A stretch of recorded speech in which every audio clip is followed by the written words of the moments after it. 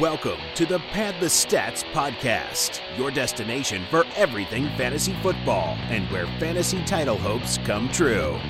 And now, your host, James Swanson. In 2018, one of our best podcasts of the year was our top 20 overall, and we're here to do it again, our top 20 PPR players for 2019, and Jake Meyer is here again with me to break all of that down. Hi, Jake. It's your first podcast, your first guest appearance of 2019. So how are you doing, my man? And let me just say I'm really, really excited to do this podcast. Yeah, I'm glad to be back. Like Swan said, this is my first appearance of the year. And you know, it couldn't be a better podcast to be on. The top 20 episode is honestly my favorite episode to do. Kind of gets everybody heading in the right direction for the first and second rounds of their draft and on your way to win a championship. Absolutely. So this will be our top 20 consensus rankings. Pat is in this as well. So the three of us, consensus top 20 to 1. So we're going to kind of tackle this from a PPR perspective because that's, you know, what we compete in most of the time. But Jake, let me ask you to start off the show before we do get into the top 20 here. How have you been kind of doing? I know you've had your auction draft, which you just completed over the weekend. I know you've been doing a ton of mock drafts. How did that auction draft turn out for you? Yeah, I did a blind auction draft. Had a budget of $200. Tried to go for Christian McCaffrey. Tried to spend around $80-90. Did not get him. And then I ended up kind of panicking because the only one left at the second round of running backs there. And by second round, I mean nobody bid on him. You're still getting one of the top 12 backs, and Gurley was still available. So I bid $90 on Gurley and got him. It was between Gurley and Dalvin Cook, and I just like Gurley's upside better. Also, with that being said, I didn't spend as much on running backs as other people because Christian McCaffrey went for $150 and Barkley went for $187. So I was able to spend more on my second running back. So I got Aaron Jones as my second back. I got Juju and Kenny Golladay as my wide receivers. I got Zach Ertz as my tight end, which is obviously always a bonus. And then I got my quarterback. I got Jameis Winston after missing on Andrew Luck. But I'm real pumped about Winston. He has top 5 upside potential. I know that's a pretty crazy statement, but I think in the Arians offense, he could really, really do it. I don't doubt it at all. But Bruce Arians, Mike Evans, Chris Godwin, there's a lot of good weapons there to throw to O.J. Howard. I like your team, honestly. Juju Smith-Schuster, I like your 2 running backs a lot. Can you kind of explain to our listeners the main difference, if there are people out there that don't know, between kind of a regular auction or a mainstream auction and a blind auction?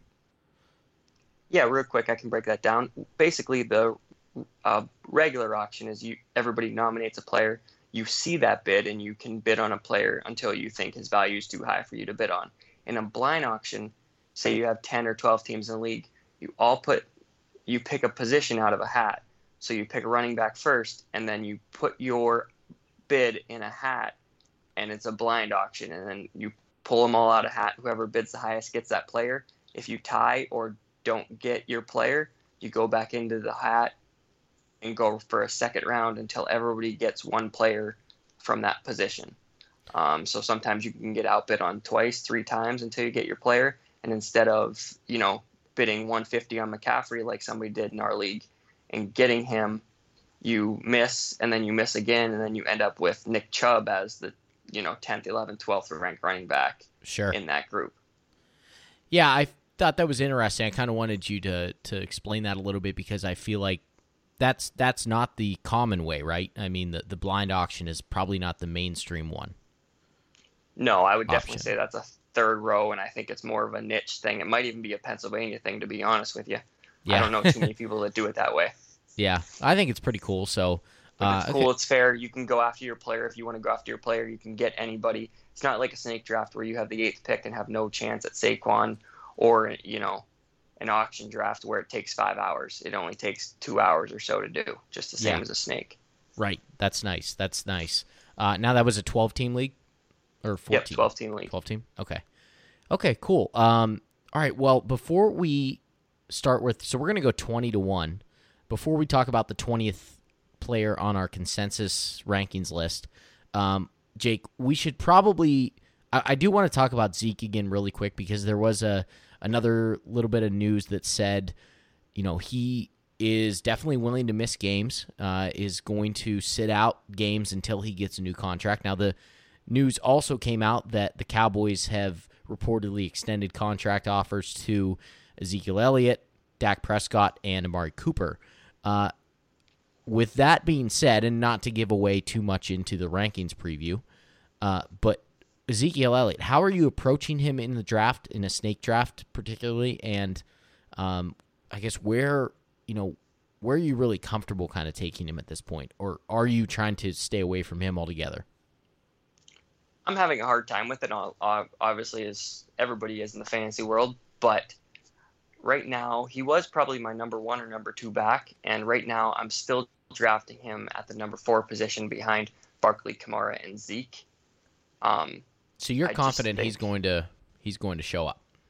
I'm still pretty confident he's going to show up. It's different from the Melvin Gordon situation, where Melvin Gordon is more along the lines of Le'Veon Bell, where he has that 1 year left. I know Le'Veon was on the franchise tag, but the 1 year. Zeke has 2 years left. He's going to be getting, he's going to be losing a lot of money if he doesn't, take the deal that's offered to him over the next 2 years. So I think he's going to end up taking a deal here. Yeah, totally different situation for sure. It still scares me a ton. So I'm with you though. I'm still kind of trying to figure out where I want to go with that. A couple other little, pieces of news before I get into this.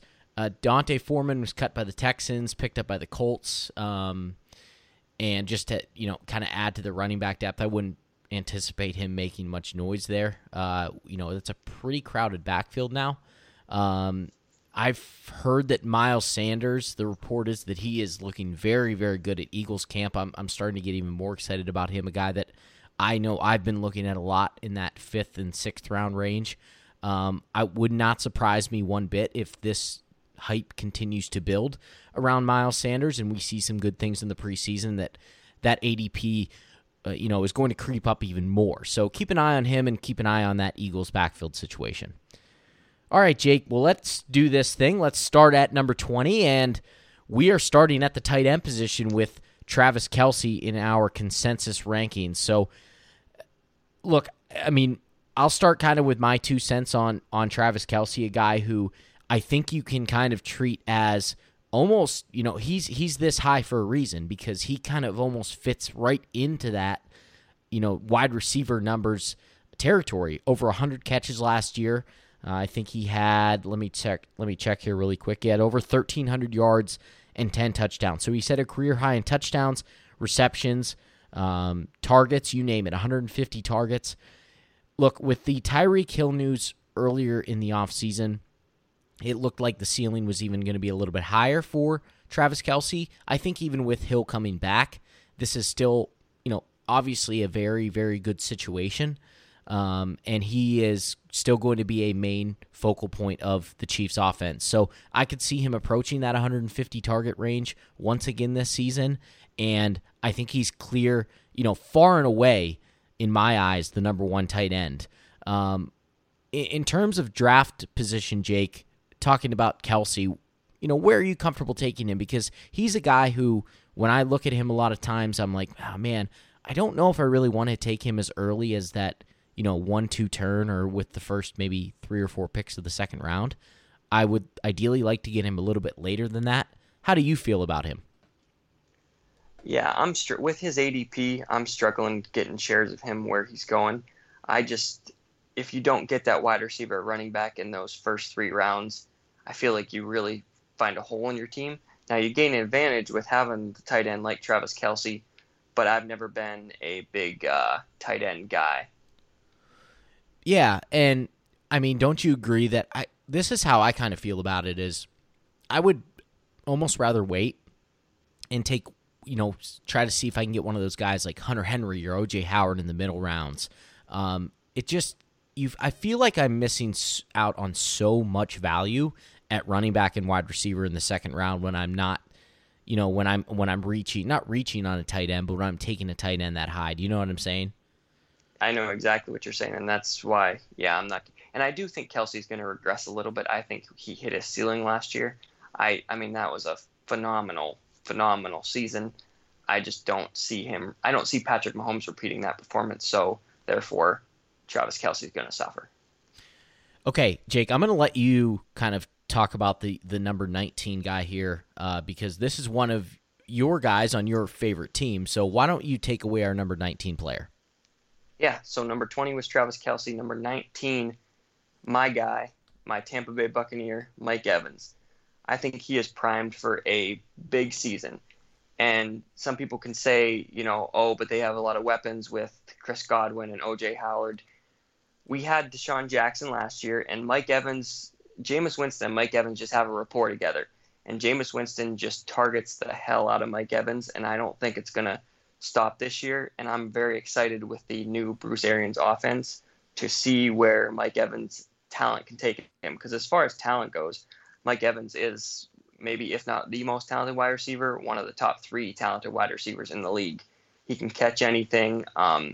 He's just got to keep finding the end zone. He keeps seeming to have the end zone years, one off year, one on year. But I think that's going to be another on year this year due to the fact that I think our offense is going to be pretty electric going into 2019. I like Mike Evans. I don't think I would take him over Antonio Brown or a Juju Smith-Schuster, but I would be taking Mike Evans over a Keenan Allen or T.Y. Hilton at this point in the draft. Yeah, and you talk about the targets, and it's true. 138, 136, 173, 148. Those are the last 4 seasons for Mike Evans in terms of his target share. Over 1,500 yards receiving last year. You mentioned the touchdowns, 12 in his rookie season, then 3 in 2015, and then 12 again in 2016. So, and then he went all the way down to 5 again in 2017. So that's kind of been a theme. I agree with you that he is most certainly one of the most talented receivers in the league. If he can just, it almost seems like a focus thing sometimes with Mike Evans. And can things just kind of come together more consistently? Because if they can, there's no question that this guy has top 5, top 4 potential when it comes, when it's all said and done. Okay, let's move on to number 18. And at number 18, the guy that you had kind of just mentioned as well, Antonio Brown. What do you make of all the off-season stuff, Jake? Are you worried at all? Should fantasy owners be worried about Antonio Brown going into a new offense, a new quarterback, already missing camp time? Is this stuff going to add up? Are we going to see maybe a slow start for AB? Well, it definitely is a scary thing, but, you see that in his rankings. If he was still with the Steelers, I think you would see him be ranked in the top 7, 8, no doubt about it. He's the best wide receiver talent in the league, arguably. And, it's just him going to a new place, a new offense, very skeptical. But I think his ADP, you can get value and take him. I would honestly consider taking Antonio Brown ahead of Juju Smith-Schuster in the right situation. Just depends on what risks you're willing to take. I would say Juju probably has a higher ceiling, but Juju also has a chance of busting. I really think Antonio Brown, as crazy as it sounds, is going to be more consistent just due to the fact that he is uber talented and he finds ways to get open no matter what. And I still think he's going to find ways to get open in Oakland. So I probably would end up going in crunch time. I probably would end up going Antonio Brown over Juju Smith-Schuster, depending on if I get a straight answer on his feet or not. I heard he got frostbite through a therapy thing. Yeah. Is that true? Yeah, so that's what I had mentioned that in our group chat earlier. That's what I heard through Chris Sims had mentioned that, and then there were other reports that confirmed that. So I've actually done this before. It's called cryotherapy. I don't know if you know what that is, Jake. It's basically like one of those cold chambers where you stand in it for like, a minute and a half, 2 minutes, 2.5 minutes, something like that. It's a short period of time. But basically, it's like kind of like gas. It's very cold, and it kind of almost acts as kind of like an ice bath, where it just for muscle, to kind of get you back on the right track in terms of kind of loosening up your muscles and recovery. kind of an interesting. It's kind of a new fad type of thing. I would say only within maybe the past. I'm kind of ballparking here. Maybe within the last 5 years or so, it's become a lot more popular. But yeah, I guess he got frostbite on his feet. I don't know something. That picture is gross. I know. I read something that he didn't have the correct footwear on or something. I don't know, but it's like one thing after another with this guy. I don't think this is going to be a serious issue going into week 1. But with Antonio Brown, you can't take anything for granted at this point, I feel like. He is a nut job. No doubt. He's NFL's biggest nut job. No question. It's just everything that's happened over the last year and a half. It's just been a whirlwind with him. So, but yeah, I mean, look, Jake, I'm with you in the sense that when I know when I'm doing mock drafts and I'm at the end of the first round and I'm thinking to myself, man, I know this guy has the upside to be, a top 3, top 4 wide receiver again. Because I think our thinking on this is similar in the sense that when you have an all-time great receiver, he's just going to find a way to do it, right? So exactly. It's tough to not put him up there, but there are a lot of other things that are telling me maybe pump the brakes a little bit just to be go with the safer option. Yeah, be a little bit more conservative on it.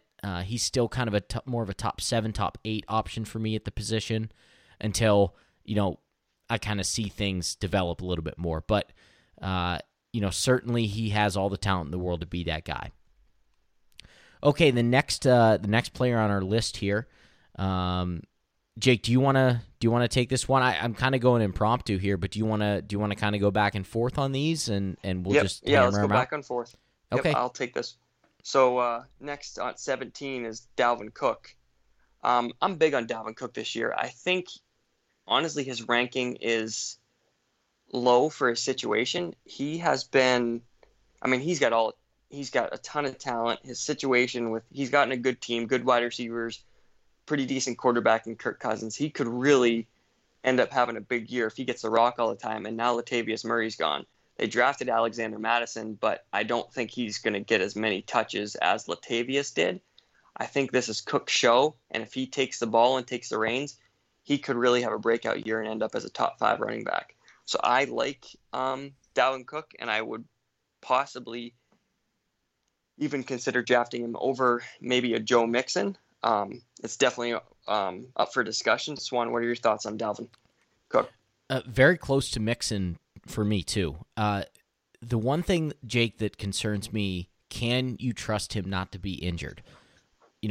Only 15 games over his first 2 years. Of course, the torn ACL, that's something that has come a long way in terms of recovery. So that's kind of behind him now. But again, last year he had a groin or a hamstring injury. Those soft tissue injuries can be nagging. And I don't know what your thoughts are on how confident you are on Dalvin Cook staying on the field, but I know it concerns me a lot. Right, and he's never been healthy, so he's never gotten that return. But if he would have had a healthy season last year, per se, I could see him ranked in the top 10 overall with the talent and the situation he's got. So if you're willing to take that risk of him playing 16 games, then he's probably going to be a top 10 player if he plays 16 games. Mm-hmm.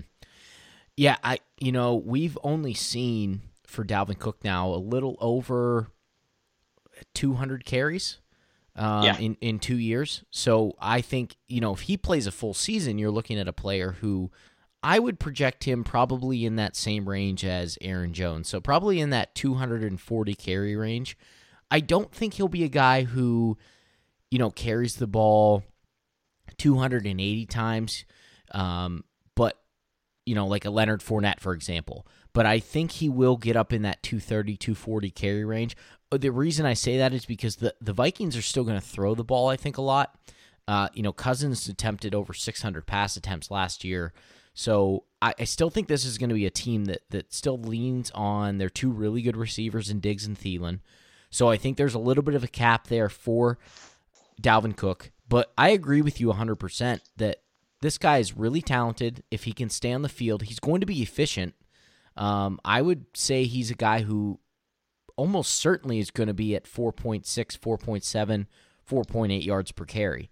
And they're going to use him in the passing game as well. I think you can probably count on at least 40 to 45 receptions for Dalvin Cook. So in a PPR league like we're talking about now, yeah, I mean, there's certainly upside for Dalvin Cook, and I'm with you, Jake. I think this is another guy who, the sky is the limit for him, really, and he can certainly catapult himself up into that top 10, top 8 running back rankings list. Okay, right above him, another player that we alluded to, Joe Mixon at 16. So I'll give you a quick recap here. 20, Travis Kelce. 19 was Mike Evans. 18 was Antonio Brown. 17, Dalvin Cook. And at 16 is Joe Mixon. And look, Jake, this is another guy for me who I have fallen in love with Joe Mixon the past couple of years.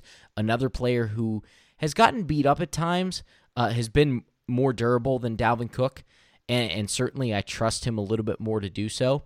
Jake, the biggest concern with me here is the Bengals offense. I just don't know how good they're going to be. Oh, God, it's putrid. Putrid. Oh.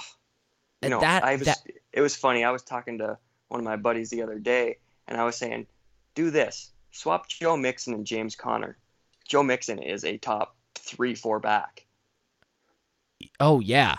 No question. I mean, the touchdowns alone are going to be there if he's in a different offense, right? Yeah, it's just a shame that this talent of a running back is buried on such a terrible team. Yeah, and they might even be worse, I think, this year than they lost what they were last year. They lost 2 more offensive linemen this year. I'm worried about him. Don't get me wrong. He's one of the most talented running backs, but in the top 20 we're talking about right now, I think, would you agree with me, he's probably, if not the biggest, one of the biggest red flags? Yeah, I don't know if I would classify him as a huge red flag because I think he's still going to get that workload. Last year in 14 games, he had 237 carries, little under 1,200 yards. But the big thing for me is the touchdowns. He did have 8 last year, but I really don't think, Jake, that he has the potential to get double-digit touchdowns in that offense. Not in that offense. I don't see it either. Right. I think in terms of his rushing totals, I think he's probably capped at that 7 or 8, touchdown mark. I shouldn't say capped, but I think that's probably the realistic ceiling if you're looking at this, logically from a Bengals offensive standpoint in terms of just how many points they're going to score. I think that Mixon probably falls in that 7 or 8, rushing touchdown range. In comparison to a guy like James Conner, who, when they get down there, I mean, they're going to hand the ball off. He could easily have 12 touchdowns, 12, 13 rushing touchdowns. And, those 40, 50 extra fantasy points on the ground, those are going to add up. Yeah, I mean, it's hard. I put Conner, Mixon, and Cook in a tier, and it's definitely hard to choose between. Each guy has their components, ups and downs, and you just really got to pick which risk you want to take or which you think is the safest option. And right now, obviously, as to see, unless we wouldn't have Conner outside the top 20, which isn't the case, Conner is probably the safest option out of the 3 right now. We'll get to him eventually. Moving on to our next at number 14, which I actually have at 20. Pat has at 11. Are we at 15? Sorry. We are at 15. Yep, I jumped the gun. That's okay. No worries. Jumped the gun. We got 2 receivers back to back here, so let's back that up a little bit there. Let's go back to at number 15. We have Juju Smith-Schuster, and Juju. I mean, it's his team now. It's his team. I'm so excited to go catch the ball. He has every opportunity in the world. At training camp, he snuck in the back door where Antonio Brown brought in a hot air balloon to his training camp. I like the guy that's going in the back door getting to work rather than putting on a show. This guy, I mean, all the potential in the world. Swan, this is your team. You went to Steelers training camp. What are your thoughts on Juju? Yeah, I think the biggest thing here is people are, at least, from what I've heard, people are a little bit concerned as to, can Juju step in and be the guy who can work through double teams, work through bracket coverages, when the corner and a safety are focusing on you. Antonio Brown could always win those battles.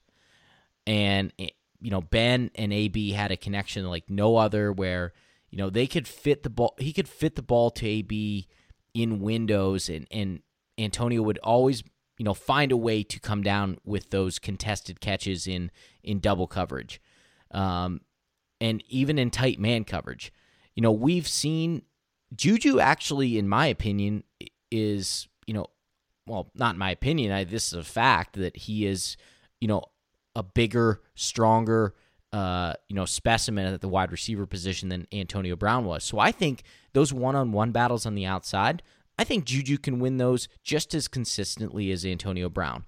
And when we talk about double coverages, bracket coverages with safeties paying more attention to Juju Smith-Schuster, I don't think you should be worried at all.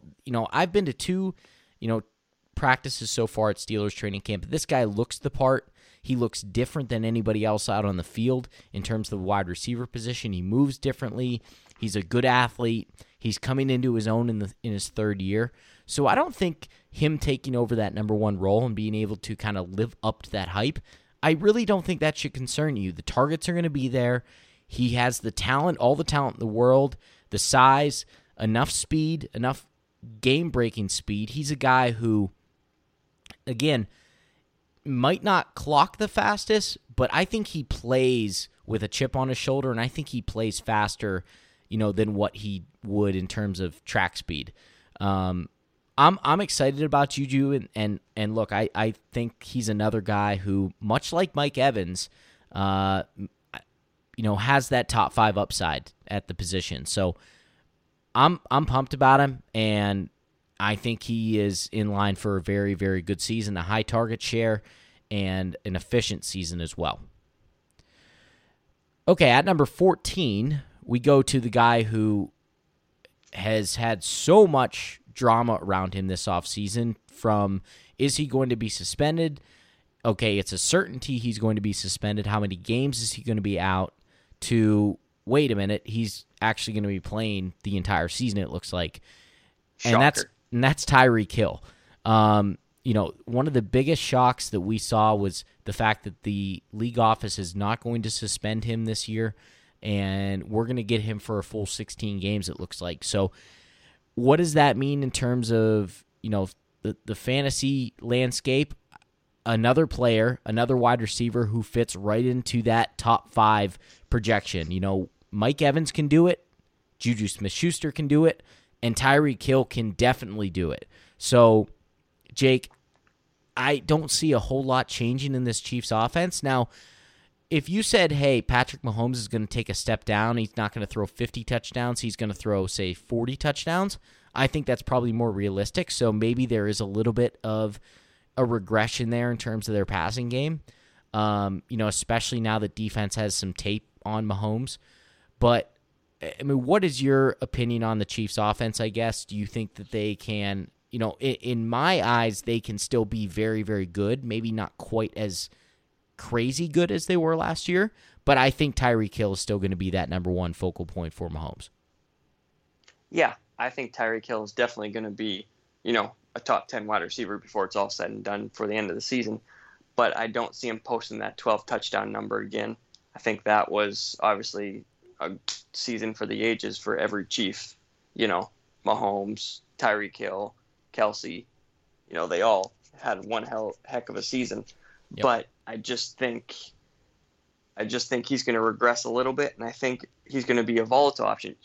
Some weeks you're going to get 25 points, 30 points. Other weeks you're going to get 4 because the Chiefs shut it down at halftime and didn't need to throw the ball.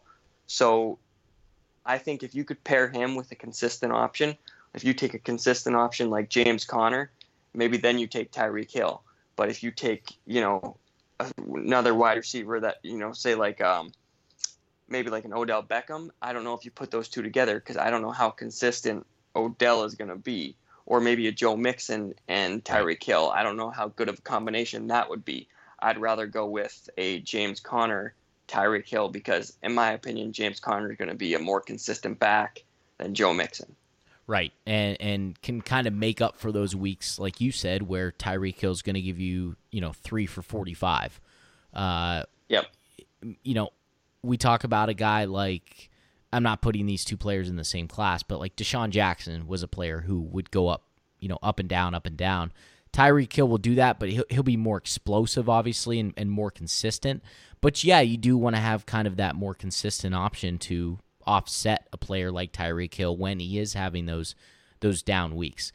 Okay, let's move on then to number 13 and a player, again, who you just said you wouldn't mind pairing with Tyreek Hill. I'll let you take this one away to start, Jake, at number 13. At number 13, we have James Conner, who we've talked about a lot already, because he's in that tier with Conner, Mixon, and Cook. I think you're deciding between those guys, whereas, Todd Gurley and those guys are ahead of him just due to upside. I don't think Conner has number one back upside just due to his talent. Plus, how scared are we of Jalen Samuels and Benny Snell? Swan, what are your thoughts on that? I mean, the backup running back situation in Pittsburgh, I don't know what kind of run they give Benny Snell in year one. I think that Jalen Samuels kind of has his role. Connor's still going to be the guy who carries the ball, 18, 19, 20 times a game. And they'll find ways to get Jalen Samuels the football maybe 6, 7, 8 times a game if they can. But I don't know. That might even be a little bit optimistic in terms of the touches for Samuels, because this is a team that, traditionally uses one back when they can. Now, of course, James Conner is not Le'Veon Bell, and he can't do everything as efficiently and as well as Le'Veon Bell could. But we saw James Conner catch a lot of passes last year. So it wouldn't surprise me if they, said, hey, we're just going to let this guy be the workhorse. We will spell him with Samuels when we can. Maybe give, Benny Snell a couple, short yardage situations or a couple carries here and there. But I do think that James Conner is going to be, the workhorse there, the bell cow. Would not surprise me if he carried the ball 270 times this year. I don't think the Steelers are going to throw 690 times again in 2019. They're probably going to come down from that. But I would also agree with you, Jake, in the sense that I don't think he has that number one back upside.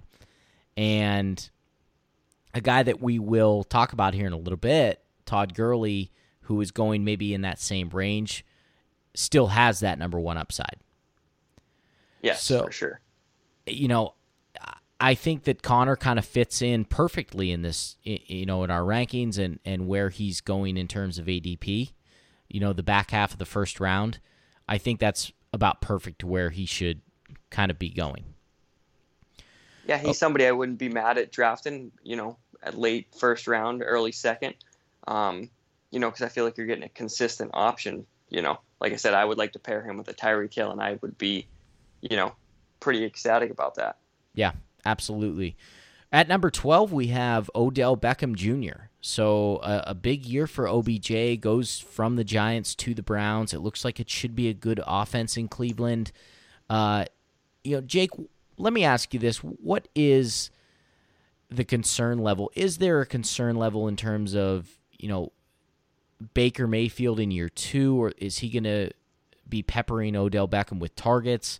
There are a lot of options here, and that's kind of why I bring this up is Jarvis Landry is still, going to be a big option in that offense. I don't think the Giants ever had a number 2 quite like the Browns have in Jarvis Landry. David Njoku should be an option, a big-time option in year 3.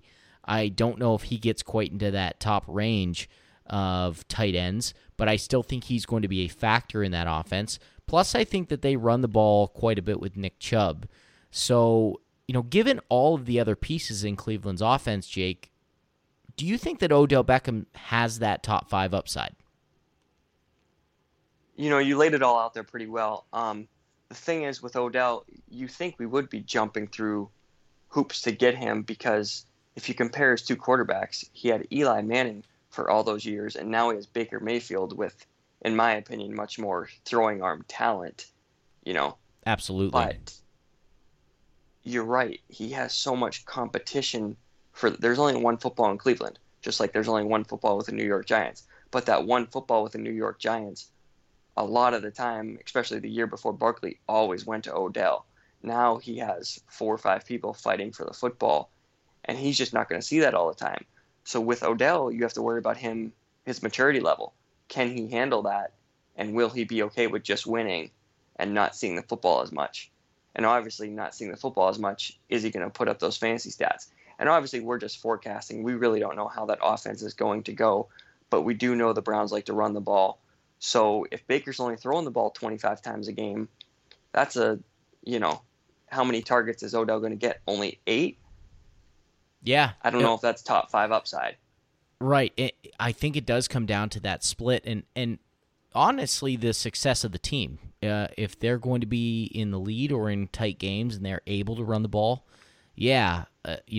but are they going to do the typical Cleveland thing and choke and only win 5 or 6 games? I wouldn't bet on that. I do think that they're going to be significantly better. The one thing that Odell really leaned on in is kind of his first few years in the league, 2014 through 16, he had double-digit touchdowns in all those seasons. And look, I had Baker right around, I think, 30 or 32 touchdown passes, and I do think that Odell can be a big chunk of that. I just don't know if he gets to that many.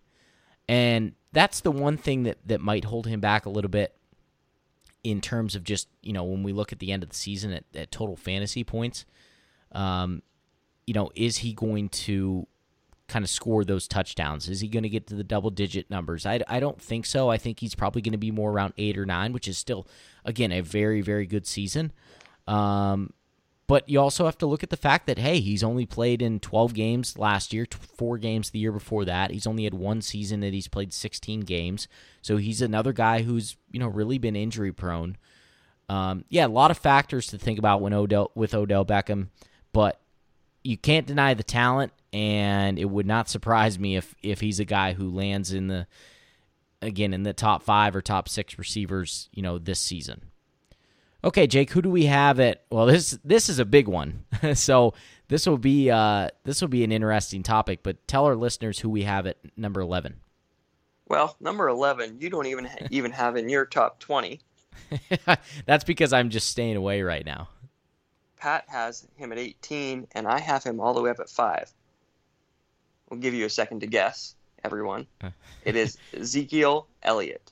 Ezekiel Elliott, we just don't know if he's going to be on the football field this season. You hear a different report every single day. Some good, some bad. It is partly a crapshoot. Partly we're trying to base it on what his contract situation is. It's different than Le'Veon Bell's, but they want their money, and how bold are they and how long are they willing to sit out?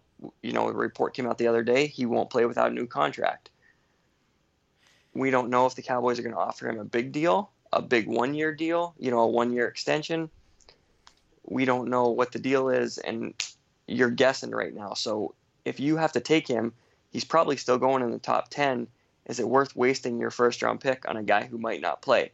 Any of the Le'Veon Bell owners from last year probably aren't going to take that chance. Right, and we talked a good bit about this at the top of the show, so I won't spend too much time on Elliott. Look, he's a guy who, it's just, man, it's hard to tell right now what's going to happen, and that makes me nervous, like really nervous. So, in terms of even if I'm in the back half of the draft with my first pick, I'm going to be hard-pressed right now to draft Ezekiel Elliott, but hey, look, take him at your own, your own will, because this is just a situation that you're going to have to monitor every single day.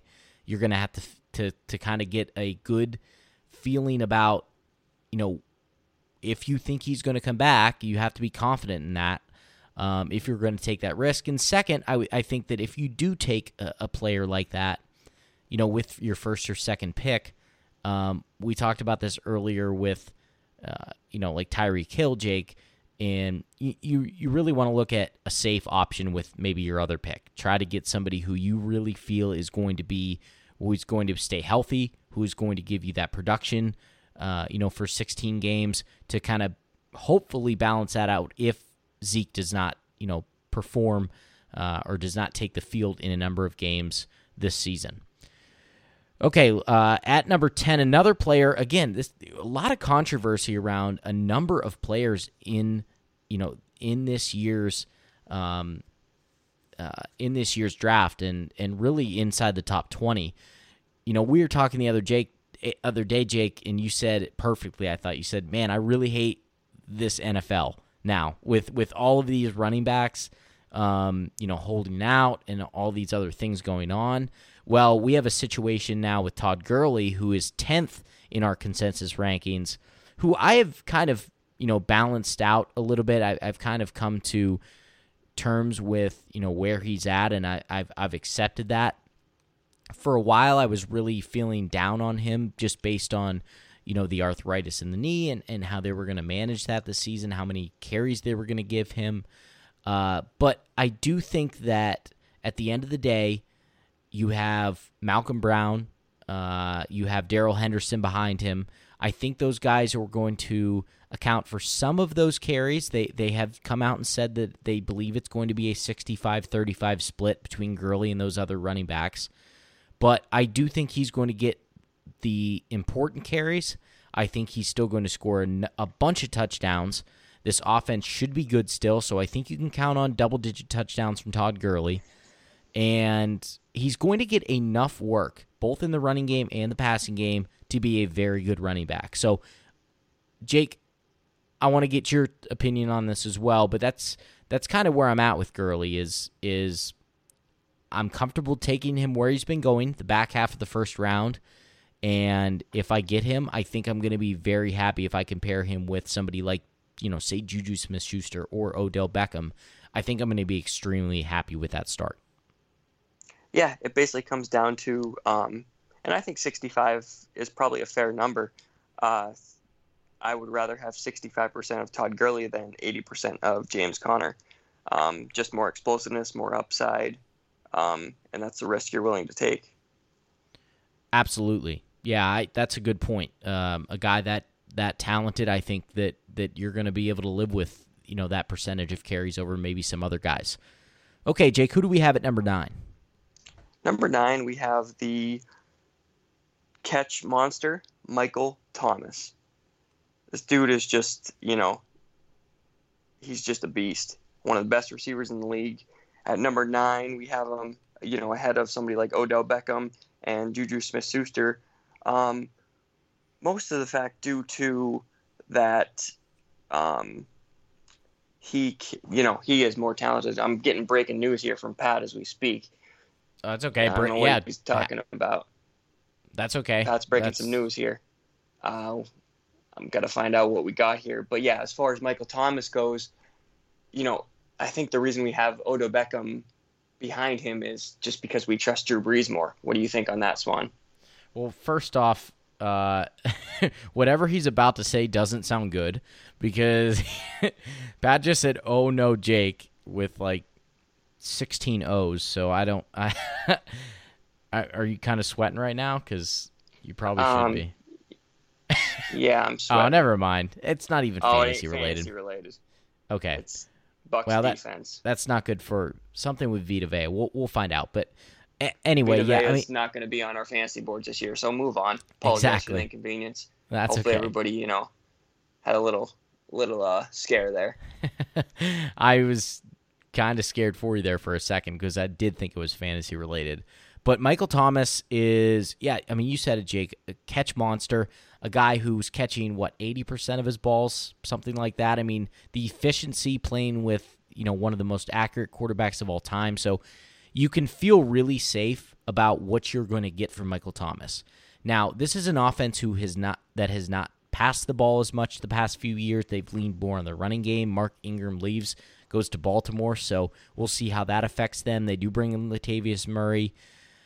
But I still think this is going to be a really, really efficient passing game, a really efficient year for Mike Thomas. You know what you're going to get, a little bit more so than you know what you're going to get from Odell Beckham or maybe even Juju Smith-Schuster. So, yeah, I think that's why he falls a little bit higher on our boards and why he falls a little bit higher in most ADP as we've seen it. Now, the next two players, I'm going to give these in just in tandem here because it's more wide receiver talk. Julio Jones we have at number 8, and then Davante Adams at number 7. Jake, 7, 8, 9, Adams, Jones, Thomas. This is really tough. I think all these three players are very, very close. I almost want to say this is a borderline preference call in terms of who you're going to take. Now, I do think Adams, with that potential for 160, 170 targets, maybe gives you a little bit more playing with Aaron Rodgers, a little bit more security, especially that Julio Jones is, he's already dealing with some foot stuff. He's been banged up a lot, though he does normally play through it. How do you see these three guys grouped together? Who would you kind of say is the most consistent, has the best floor, maybe has the most ceiling among those three? Talk about those three receivers a little bit. Well, I would say your most consistent option, and who I would go with out of the three, is Davante Adams. Last year he had a streak of, I believe, about 9 games over 15 PPR fantasy points. As far as the highest ceiling goes, Swan, I'm still waiting for the year when Julio Jones is just going to go out and catch 20 touchdowns. That man has all the talent in the world, and I just beat the drum the past 2 years on this podcast about how Julio Jones, there's no reason why he's not catching touchdowns. Analytically, we just go over and over it again, and it just doesn't make any sense. It doesn't. So Julio Jones, I'd probably go with second, because even if he doesn't catch those touchdowns, he's consistently getting to, right around 1,400 yards. And then Michael Thomas is obviously another nice option, but he did fall off about midway through the year last year for a little bit and kind of threw up some, dud games, because I think the Saints, if they're winning a game, they just kind of stop throwing it, which obviously you can't blame them, and they just hit up the run game hard, whereas the Falcons don't have as good a run game as the Saints, so they can't rely on that as much. Mm-hmm. Yeah, I would, obviously I agree with your Julio Jones take there. A guy who we're just waiting to see those touchdown numbers just take off. Like, he has to finish with double-digit touchdowns here soon. I mean, there's no reason that he's not. If he does, he's going to be just off the charts. He will be the wide receiver 1 if he scores 10 or 11 touchdowns. I'm almost certain of that. Yes. So, yeah, upside-wise, for sure, Jones. But, again, those three receivers, really, really close. Okay, Jake, at number 6, we have a running back who is... Hold on, quick question for you. Go ahead. Quick question for you. Yeah. Is Julio Jones getting to me at 14 in our Liga record?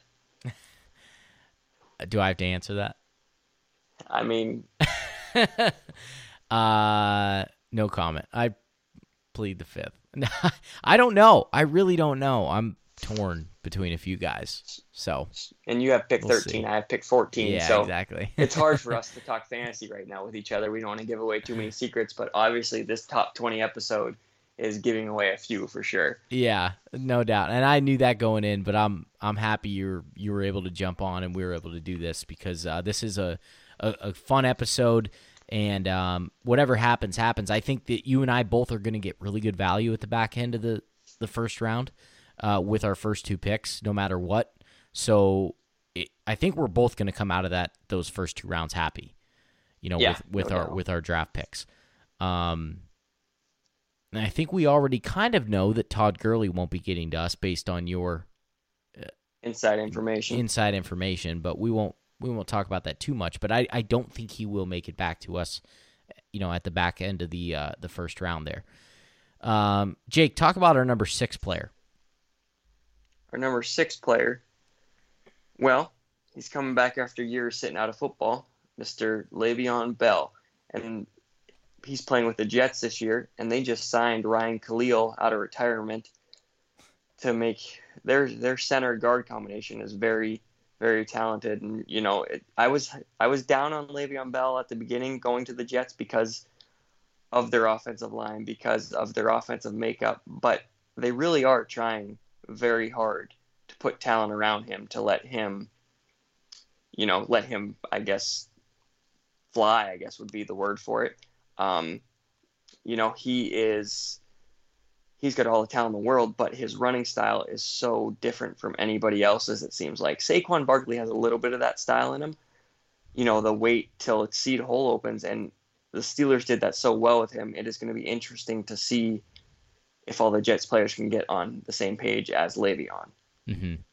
Yeah, so Jake, you have him at number 7 in your... No, I'm sorry, you have him at 6. I have him at 7, and Pat at 4. So we're all kind of in that same range for the most part.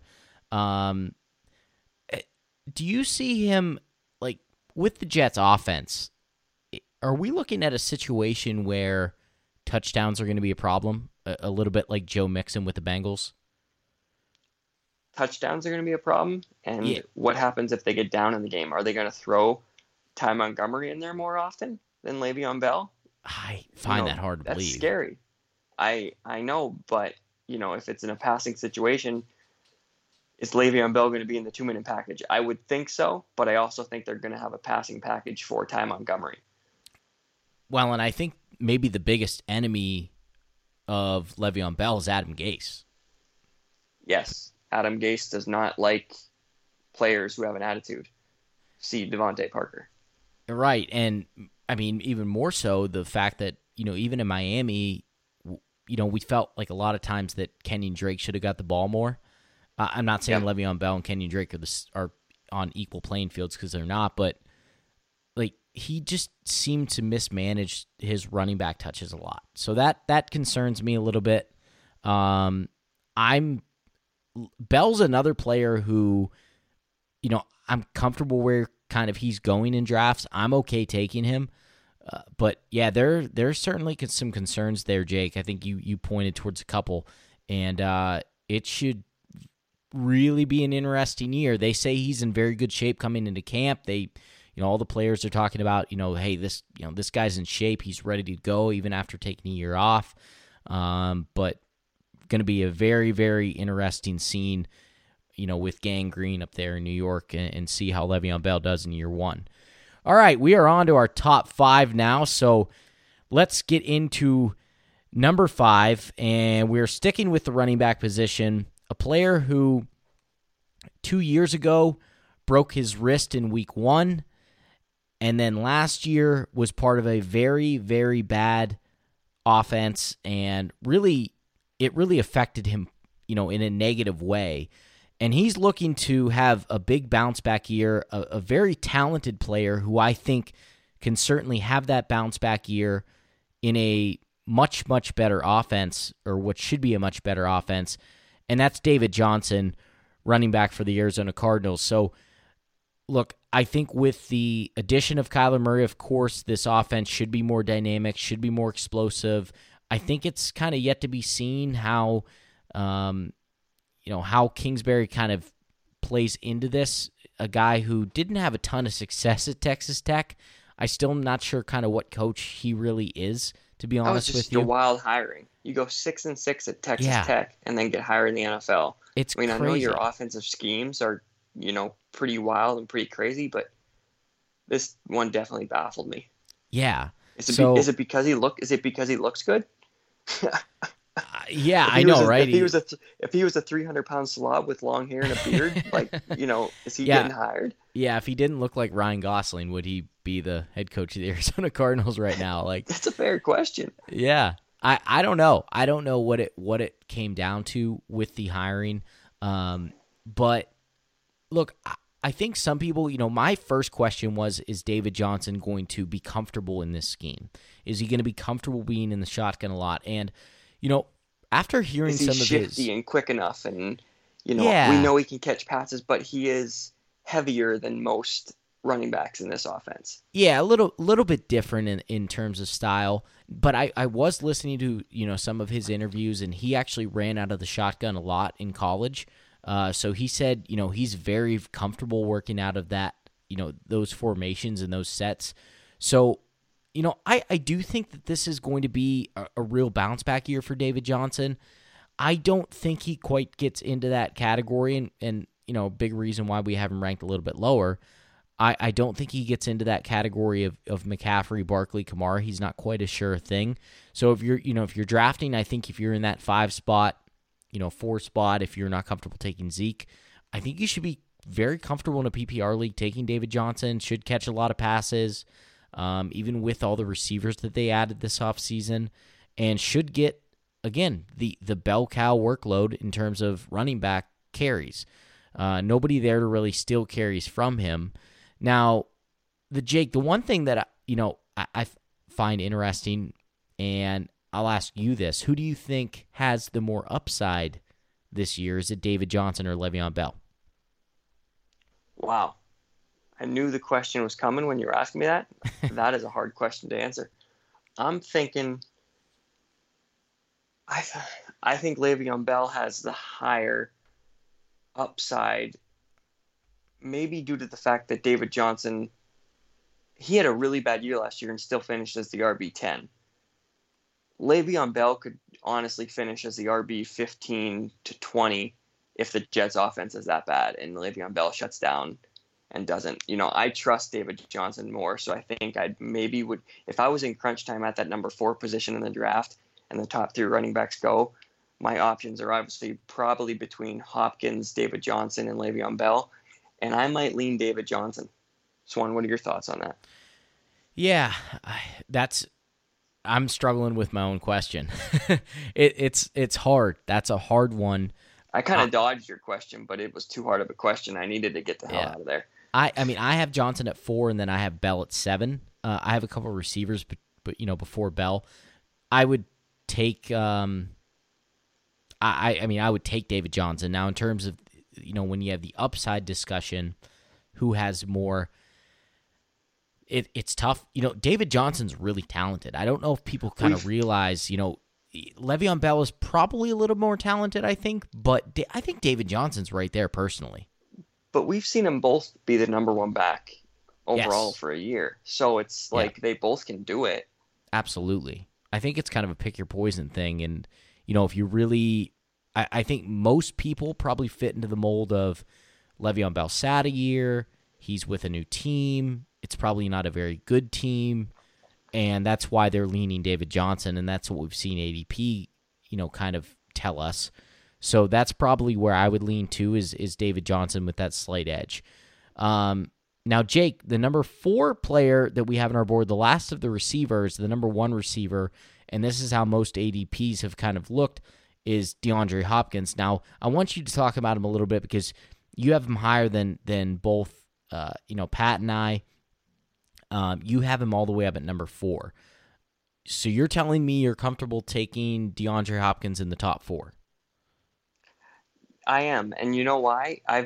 We've done this fantasy football thing for 15 years now, 20, probably about 15 years, and you can't miss in the first round. If you miss in the first round, your season almost 95% of the time is over. And maybe the safest option in this draft, even over the top 3 running backs, because of injury and because of this and that, is DeAndre Hopkins. So if you're really unsure of David Johnson or Le'Veon Bell, yes, they could have a better season, but your safest pick is DeAndre Hopkins. And sometimes not missing in the first round is better than taking a risk.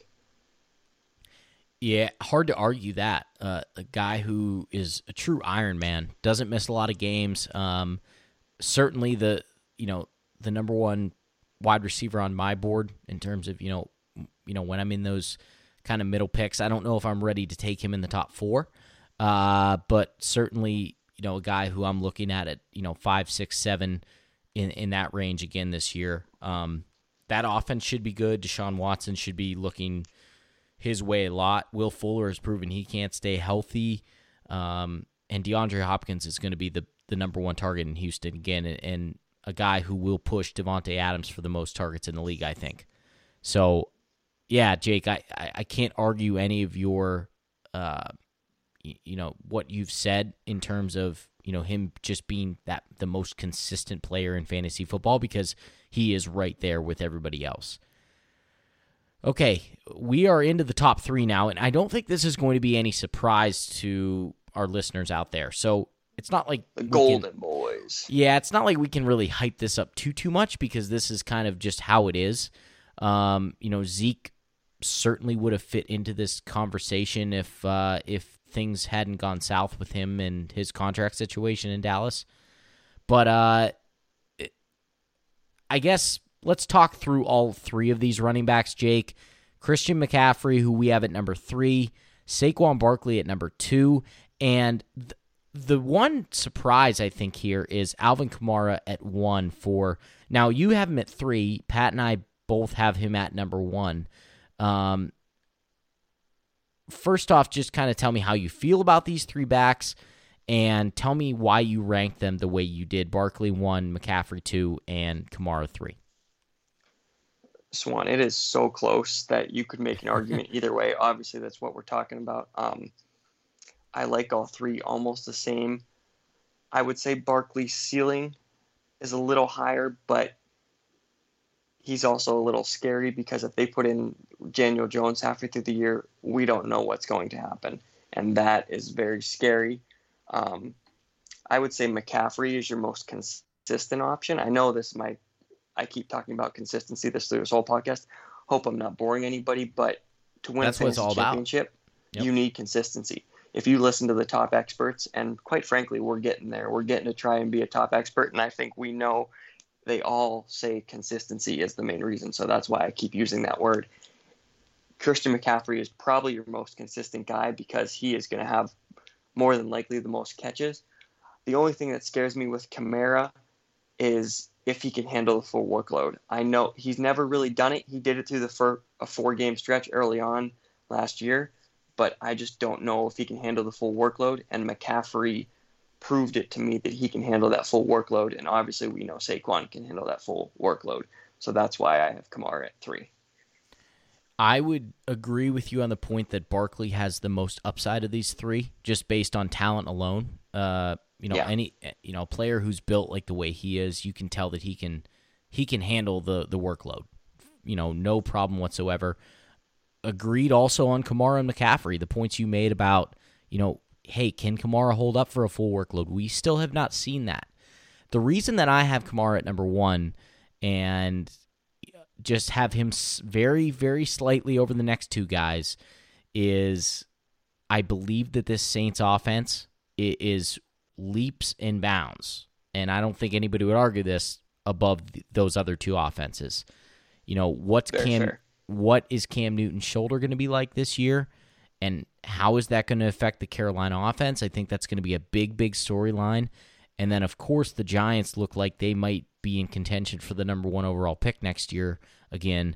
A team that I certainly see is going to finish in the bottom 5.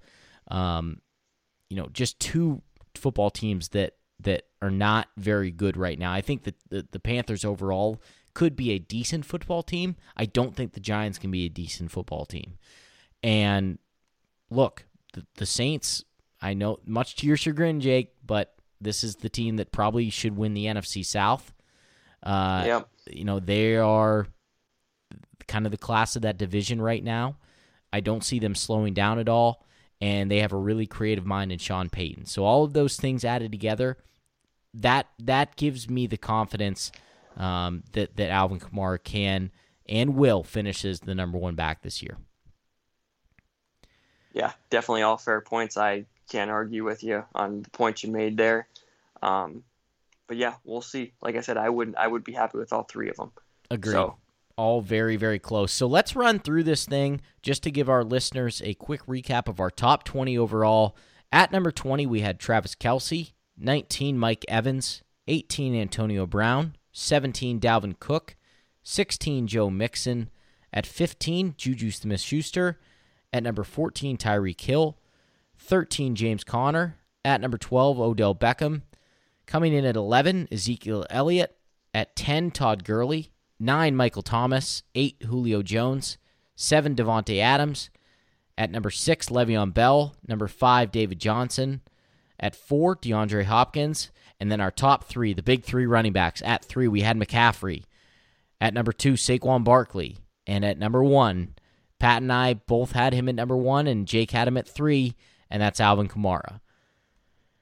So that does it for our top 20. Obviously, we are going to be shuffling our rankings, back and forth throughout the rest of August leading up to, the beginning of the season. But hopefully this gives our listeners out there a good idea of where these guys fall, in our eyes in those first 2 rounds? Where can you kind of target these players when it comes to comparing position by position? So Jake, first off, buddy, I want to say thank you again for coming on with me. I really appreciate you jumping on the episode tonight, and I had a lot of fun. Oh yeah, a lot of fun. Anytime. I love jumping on these, and quite frankly, this may be one of my favorite episodes to do. Honestly, if you're out there, maybe listen twice, because these first 2 rounds are going to make or break your season a lot of the times, and you have to get a good strategy, and you have to get it right, and listen to our consistency factors and what players to pair with who. Absolutely. Both really, really good points. So thanks again, everybody, for listening to Pad the Stats. I'm your host, James Swanson, with my guest, Jake Meyer. Signing off. We'll talk to you later. Bye-bye.